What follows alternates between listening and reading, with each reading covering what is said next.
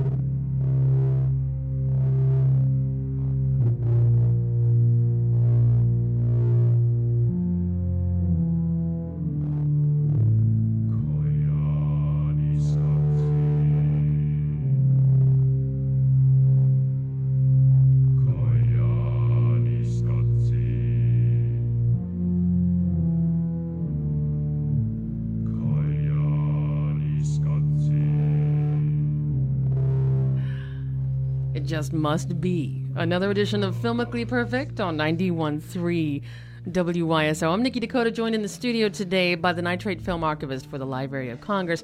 Our man at the Library of Congress. He is the largest frame brain to be found anywhere. He is George Willeman. George, welcome. Good day.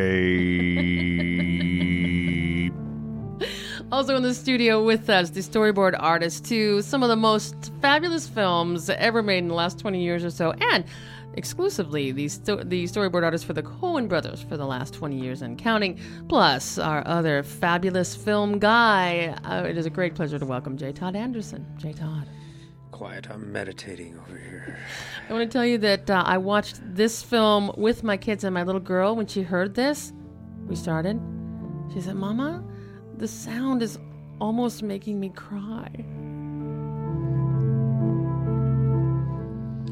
Well, there's good reason for that, because there's a Philip title. Glass.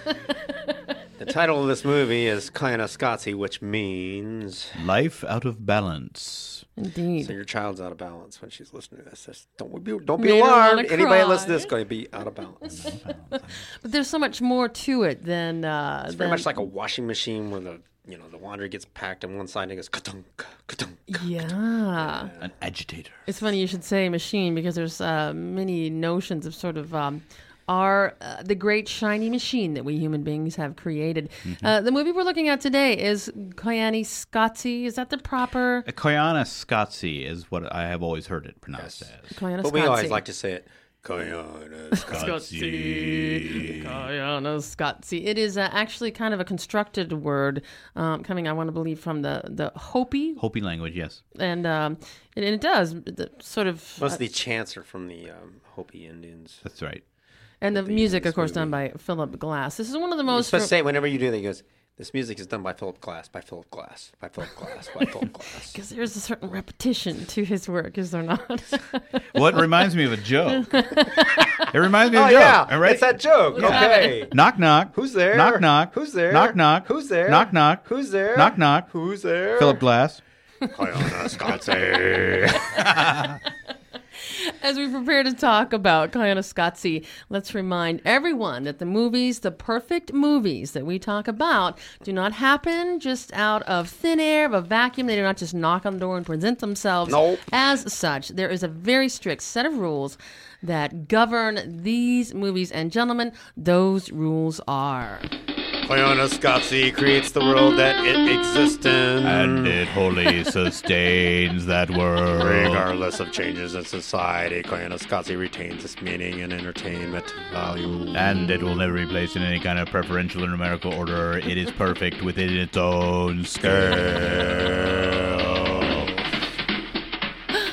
Okay, I think we've milked that one enough. I think we have milked it. There is a certain, there's a drone, a repetitiveness, and just a tendency to repeat, to go through, go back, rinse, rinse, lather, repeat, rinse, lather, and that. You can say that again. And over and over. But the images are far from it. Not at all about repetition. More about sort of the continuous pattern. But this has no plot. No. No, not really. It does and it doesn't. I mean, it depends on who you're talking to, whether it has a plot or not. It definitely has a flow through. There's definitely a progression throughout the movie. I mean, if there was to be a plot, if you wanted to say there was a plot, it starts out in the natural world and then slowly shows how mankind and society, quotation mark, society, has encroached upon that to the point of breaking. And the world, basically goes out of balance. We have become so, quote, civilized that people are now suffering from it. You see pain, you see homelessness, you see just pollution and garbage and the beauty, and mass production and industrialization. Yeah. But what you're looking at here is what the filmmaker does is he takes an enormous scale and mashes it down to something that you can see through time-lapse photography and through slow motion to high speed. But it's all, you see these miraculous patterns that we all live by every day. And it's all right before you with the marvelous old cinematic technique of just mechanical work with cameras. Right. And a lot of that, Godfrey Reggio is the director of it, and it was a project that he long wanted to make.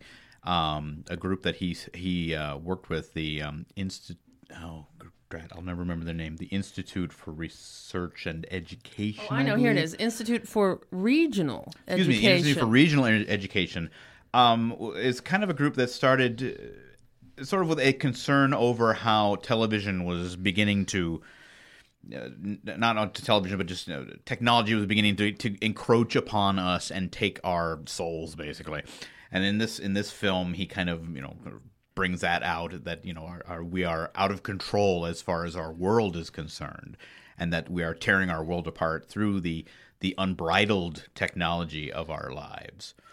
And you'll notice the world famous Francis Ford Coppola's name is on the front of this movie, right? Which I think he says presents. Yeah, it? it's kind of a thing. I don't know how much Coppola actually had to do with it. I think they probably, American Zoetrope may have lent them some space to or some editing space to work on it. But one reason that is on there, I think, was because this is right after Apocalypse Now, shortly after Apocalypse Now, and again, Coppola was a big name, shot, man. And this adds credence to it.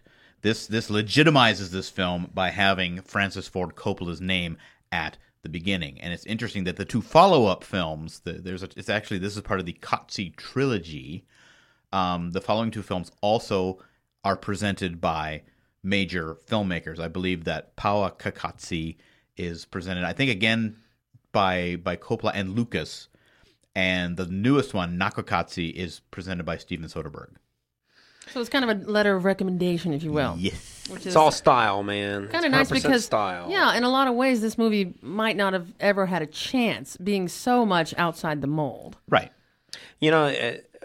We, as Filmically Perfect, are out to give you a wide variety and diverse view of cinema. And this is our continuing pledge to you listeners that we're going to give you films that you must at least take a look at from a different perspective than your standard movie. Right. And this thing was made in, they shot it in the early 80s, sometimes the late 70s, some of that footage. And you're going to see it. It's a little dated because things, are like the television sets and everything. The cars. But if you sit there and you think about all that's going on and how fast it's going through the screen and how much gasoline they spent and maybe the days they were shooting this. And this was a long time ago. This is 20, 30 years ago. Throughout the late 70s, early 80s. And we're still doing it. Mm-hmm. And it's still, if the world was out of balance in 1981, think about how much natural resources we're using now.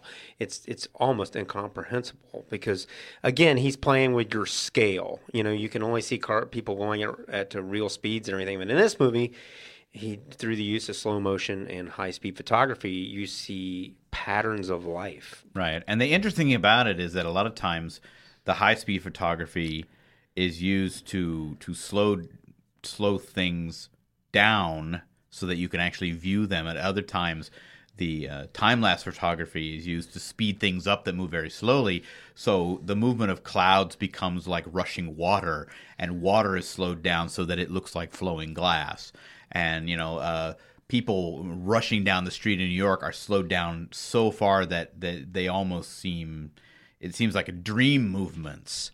On the other hand, the other thing he uses a lot will be like juxtapositions of elements. My favorite one, the first time I saw it, I think I laughed out loud. There is a shot of people during rush hour, probably in New York, I believe, coming out of the subway on escalators. And there, you see the escalators, and because they've got the camera locked down, it's not moving. They're doing it at a slowed down frame rate, so the people are just rushing up these escalators at like 60 miles an hour. It almost looks like water, Yeah, it does. So now, Fluid. but you Flowing can still uphill. the silver lines, the spaces between the escalators, and they'll do this for a moment, and then they'll cut to a shot at a sausage factory showing weenies coming out of a machine. That's my favorite shot. That looks basically they Weenies coming out. juxtapose. These people suddenly become so many wieners coming out of a machine. They've totally lost any sort of personality they have, and they're just rushing along, just like so much sausage that gets eaten and digested and dumped out the other end. So many sausages that could go around the Earth and the Moon 550,000 times. And they're Keep still coming wouldn't, and coming and coming. and you still wouldn't have the right number of buns because it's always 8 hot dogs and 10 buns. I don't know why they never, they didn't talk about that in this movie, but they do show Twinkies being made. Twinkies being made. The Twinkie, and the other thing is, and this comes just out of, I don't know where this fits in this whole thing, but it's just something that Reggio seemed to be really interesting, is the mundaneness of a lot of the jobs that people are put into. The Twinkie sorters, 8 hours a day standing on an assembly line sorting Twinkies, the ones that don't have the white glop squirting out of them. And you do see that that's what it is. They're taking the ones that that are perfect. Those are the ones that pass. The rest of them, what happens to those? Who knows? Well, I noticed that all of them seem to be rather chunky. Well, the most disturbing thing about all that is this pattern that people are in. They just, that's the most consistent part of their life, right? Their job doing this, and this not is just what they do. consistent, but I mean, it's so repetitive. It's no wonder we all end up with like carpal tunnel syndrome. Yeah, it is. It reminds us of the repetition of our daily lives, even if it's just the repetition of the whole daily cycle: getting in the car, driving, taking the same turn and the same ride, stopping at the same coffee, and then returning home the same way. But also of the jobs themselves. Well, they say if you go to the ancient Greek ruins, and some places you can go where there are steps that are left over, and if you examine those steps, there's like footprints in there from indentations, mindless, years and years and thousands of people going over these. This is thousands of years ago, and this pattern exists in like a concrete form where you can see it and maybe touch it, but exemplified is kind of Scott's. You can kind of see what they always stand there and tell you about, but you see it on film, you see it in action with these hordes and hordes of human heads just moving at like George says, really fast, and it looks, it's kind of, if you sit there, you kind of stare at it, it's kind of mind numbing, The notion of repetition is so beautifully reflected in the musical works of Philip Glass, who provides the soundtrack. It does vary from time to time, but I just want to play a little bit here of what the predominant sound that we hear.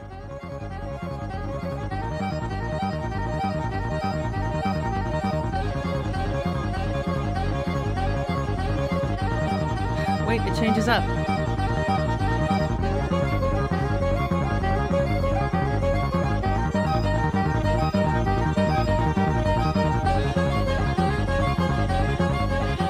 At first, you're sort of feeling like, I can't take this. But what's really cool is, we're on, right? Yes. Okay. Yes, we are. What's really cool is that as he alters the time and tempo of this music, they slow these people down, and the various actions of the cars. Many times you've seen photographs of all these streaking lights where they've totally overexposed the camera to get these. But he does it in live action, and you see the patterns: the car stopping, the cars moving, and he slows the tempo down, then he speeds it up. It's a lot of fun. There is a scene. Speaking of the cars, there is a scene showing a main street through New York City, showing just the traffic patterns as the lights change. And rather than music in that section, they actually put in a large breath. So as the lights change, it's like... Oh. And it becomes very rhythmical. I mean, the rhythm, the rhythm of life is very prevalent throughout this thing. And something this just came to me just a moment ago. It's amazing the films that we are doing so far in this new series that we're putting together. And I do not know where this show is exactly going to fall in this. How many of the films we're reviewing are all of a cyclical nature?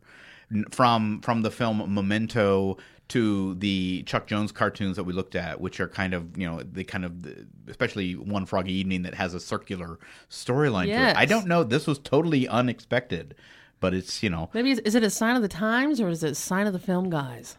Yeah, something like Sign that. of the film guy. Yes, we researched all this ahead of time. Actually. You're listening to Filmically Perfect on 91.3 WYSO, and we're talking about the 1983 film Koyaanisqatsi. Did I say it right? Koyaanisqatsi. But it's actually 1982. Oh, is it? Okay. Yeah, and it's a film like no other. That's a lot of stuff in this film. When you see it, it looks just absolutely brilliant because they shot at tragic hour, which most people call magic hour. But when you're trying to get the shot, it's always tragic hour. And they must have went through a ton of film because this high-speed photography, they had to have rolled out a lot of times on a 1,000-footer. And again, let's review what tragic hour is specifically. George, why don't you tell them what tragic hour is? Tragic hour is those wee short hours just before the sun goes down. Where the sun actually casts kind of a golden glow on everything. And for color photography, not so much for black and white, but for color photography, it gives the most beautiful hues to things. And it's just in the fall, it's just so clear. Right. And filmmakers will lay out there and wait for that sun to be just right. Why is it called tragic, though? Because it's always never enough. The sun's going down, and you got a short amount of time. And in this film, since we're talking about the photography, the three main people on this, we have, of course, the director Godfrey Reggio and Philip Glass as the composer, but Ron Frick, the cinematographer, not only shot the film but developed a lot of the technology that allowed the filmmakers to do the fast and slow motion. Because while we've had fast and slow motion cameras, Frick designed ways of moving these cameras within the shot while they are shooting at high and slow motion, and make it not so it just whips around or it moves too slow. I mean, the rigs that he developed are astonishing. These shots, and you don't even think about it when you're watching it. It's only later on that you go, wait a minute, how did they do that? And Frick has continued on in this. I think his crowning achievement is a film that he did as director himself called Baraka, which we may do later on, which is sort of like Koyaanisqatsi in 70 millimeter with a more spiritual theme, more spiritual than societal. An absolutely astonishing film, which has just been put out recently on a new Blu-ray DVD that will just knock your eyes out. Which came out after this one. Yes, it's from the 90s, I believe. Yeah. This is very beautiful to see on the big screen when it came out. I don't know if that'll ever happen again, but boy, it sure was gorgeous when it was on the big screen, man. Yes. I can imagine, and again, it starts out with these natural scenes, and many of them are just sweeping either, a still camera and watching nature change around, or many that must be in an airplane that are flying over these scenes and these beautiful rolling hills, and you watch the topography and the vegetation change and evolve. And the other thing, there's not so many of these, but they're really amazing. There are certain shots that are like still lifes of people. Yeah. There are shots of just people, and Reggio will just have the people stand or sit just dead stock still, looking into the camera. There's a famous one of these kind of aging Las Vegas waitresses. Yeah. There's another one of a real steely-eyed Air Force pilot standing in front of the nose of his, right down the lens too. Yeah, so. and these are really, really amazing shots. I mean, I can only just feel for these people as they get older and watch this movie and they can see themselves. It's just got to be really tough, I think it would be a great honor. Oh. And he makes them, most of the time when people stand there and look in the camera like that, they look, uncomfortable. But these people don't look uncomfortable at all. He's directing them to relax, and they just hold on. They hold right on there. Now, in other times, he will, they will have a camera which looks like it may have been somewhat secluded, because they'll catch people just moving along, not knowing that they are being photographed. And there's at least one point where a woman and a man are walking along, and they find that they discover they are being photographed, and the woman is just aghast by it, and she turns away, and her husband or the gentleman with her just glares at the camera. The camera, yeah. You know, so nowadays it would probably be kind of hard to do some of this stuff because you got to get releases on everything nowadays. But back in those days, you just went out and shot it. It's getting more sticky all the time. Most of the movies I work on, they have a special person who just does releases. That's all they do. Like on one movie I worked on, they had found these paintings at a garage sale. And they had to get those paintings, these terrible, crazy paintings that were made by somebody in the neighborhood, cleared before they could photograph them. Oh. And it gets more legal all the time. And it's interesting how much stuff they capture in this film. And I'm always wondering if the copyrights have run out on some of the visual images and some of these things like the advertisements or...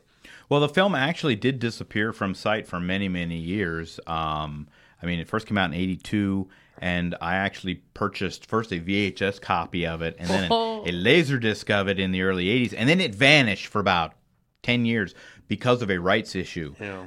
The company that owned it, again, IRE owned the rights to the film, but the distributors kept changing hands, and it just kind of got caught up in a nasty rights issue, which I think was finally, obviously it is resolved because the film is out on DVD now. And has been for about 5 or 6 years. I think some of the boldest images ever photographed are on this film. Some of them, like that moon coming up around the building, that is just an extraordinary time-lapse photography of the moon. It's just and while there's no real, I mean, there's no special effects such as matte work. I mean, the special effects are pretty much high-speed and low-speed photography.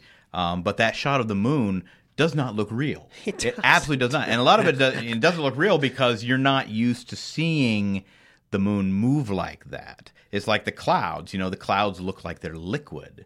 He forces your attention there. You have to watch it. And all of a sudden you're looking at this moon like you've never really looked at it before. And in a lot of ways, the speeding up and slowing down of things, it kind of shows you how the singularity of our world, you know, like I said, if you speed up the photography of the clouds, it looks like rushing water, you know, and then they show water and you can see the combination of the two. It's like sort of proof of relativity of all things that we all share these properties. Entropy is really, really the big title, the subtitle in this, because everything's falling apart. Yeah, and that is sort of the follow through with Pawcatzi, which is more about third world countries, and Nakrokatsi, which I believe translates as life as war. And it's like there is no reality; it's all technology now. And then in Nakrokatsi, it gets more into computerization and things like cloning and that kind of mishmash. We're talking about Koyaanisqatsi, Life Out of Balance, a just really groundbreaking film released in the early 80s, 1982. And a lot of this film really bears multiple viewings. And I have to say, I had fun going back through and even slowing some of it down or speeding some of it up, like playing even with their own play on time. And I have to say, I found it very fun to just like some of the people, like huge crowds of people gather at the base of the escalators waiting for an opportunity. Everybody sort of like this unspoken rules about, you know, just sort of jockeying up to be, you know, the next without getting in anybody's way. You can just pick one person out of the crowd and follow them. It's just a very interesting watch. Also, the demolition of the buildings. Completely fascinating. Those controlled demolition where the buildings fall into their own. Yes, that's one of my favorite parts. Also, that section. The sections actually do have names. There are sections in the film that have names, and that part is called Pruitt Igoe or Igoe. I can't remember exactly, but that was a sort of a government-sponsored housing project that was built, and it was a disaster. It just did not work. And those buildings were maybe, I don't even think they were like 10, 12 years old, but they had been so destroyed that they just had to detonate them. So you see these huge, beautiful, well, they're not beautiful, but these fairly young buildings just being, you know, imploded on themselves because they're worn out, because the people that lived there were not given any kind of guidance. They just kind of ran shot over them and destroyed the buildings. One of the movies that I like to think about when I think about this movie is Metropolis. There's a lot of similarities in Metropolis. They even with this do that. movie, They show the know? people moving in the, almost like a choreographed, an exaggerated sort of. Yeah, the aspects people of on the assembly line, like the automobile assembly line. It's so similar to the movement and the tone and the speed of Metropolis many times. That's I really end up thinking about these images together a lot when I'm thinking about this movie. We should set Metropolis to some Philip Glass music, see if we'd have the same It would not be sensation. difficult to do, and he's actually been doing that a lot. He has been going back to some classic films and actually creating scores for them. A notable one is Dracula, the Bela Lugosi Dracula. He has done a score for, because that film actually did not have a music score when it was released. I can't decide how I feel about Philip Glass. I mean, I feel like, is that going to ruin that movie, or did he No, change it up? actually, I mean, Without it, it couldn't exist, man. Philip Glass is this movie. No, he Oh, was we're talking saying about of Dracula, the yeah. Dracula, Oh, like no, he's going back- back and it adding. works with Dracula. It works really well, because one of the problems with Dracula, why Dracula, to me anyways, has not held up as well, is because of this sort of stodginess of it, and the music really helps carry the film along. We have very few of these images were actually accompanied by the sounds that would have made there, except until the end. Right. An interesting part of the movie, one of my and I always love listening to this thing, over the end titles, they create an audio montage that is sort of the audio equivalent of what you've just seen. And it's bits of natural sound, it is bits of broadcasts, it is just phone conversations that are all kind of melded together and repeated. And we'll just listen to that for just a moment. If you listen, you will capture just some some frightening sounds of violence going on.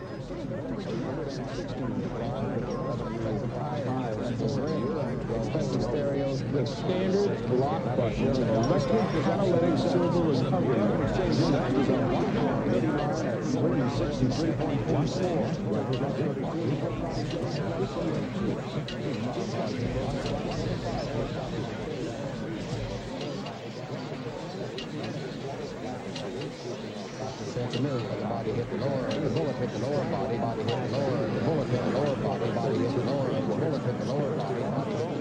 A lot going on there. Sometimes I walk down the street and I think, well, all this cell phone action going on, that's what it must sound like if you could hear it all hodgepodge Going on together. Yeah, because there's so much stuff going on all around you all the time. You just don't even know it. Gentlemen, we are just about out of time. This absolutely amazing movie, perfect in every way. To say that it creates the world, it is the world, and certainly sustains it the whole time. And I do believe that people will be watching this. Even if our society changes so much, they'll be watching this as at least a time capsule. Well, there's a of real this good particular- little section to watch when you're talking about comparison and scale, the microchip and the city grid. Oh, yeah, the cities very at the cool end. comparison in our scale of life. Very similar. You can't tell which is which. There's so much to see here. We'd like to know your favorite part of this movie, or if you've had a chance to see it. And when you do, write to the Film Guys. It's filmguys@perfectmovie.net. And there's a lot there for you. Archived editions of our show. You can find them also at wyso.org and npr.org. We are going to wrap it up here. And we are working on an Ohio version of this. It's going to be called Hotsy Totsy Kotsy or Life Out Around. Stay tuned. Filmically Perfect on 91.3 WYSO. Gentlemen, until next time. Goodbye.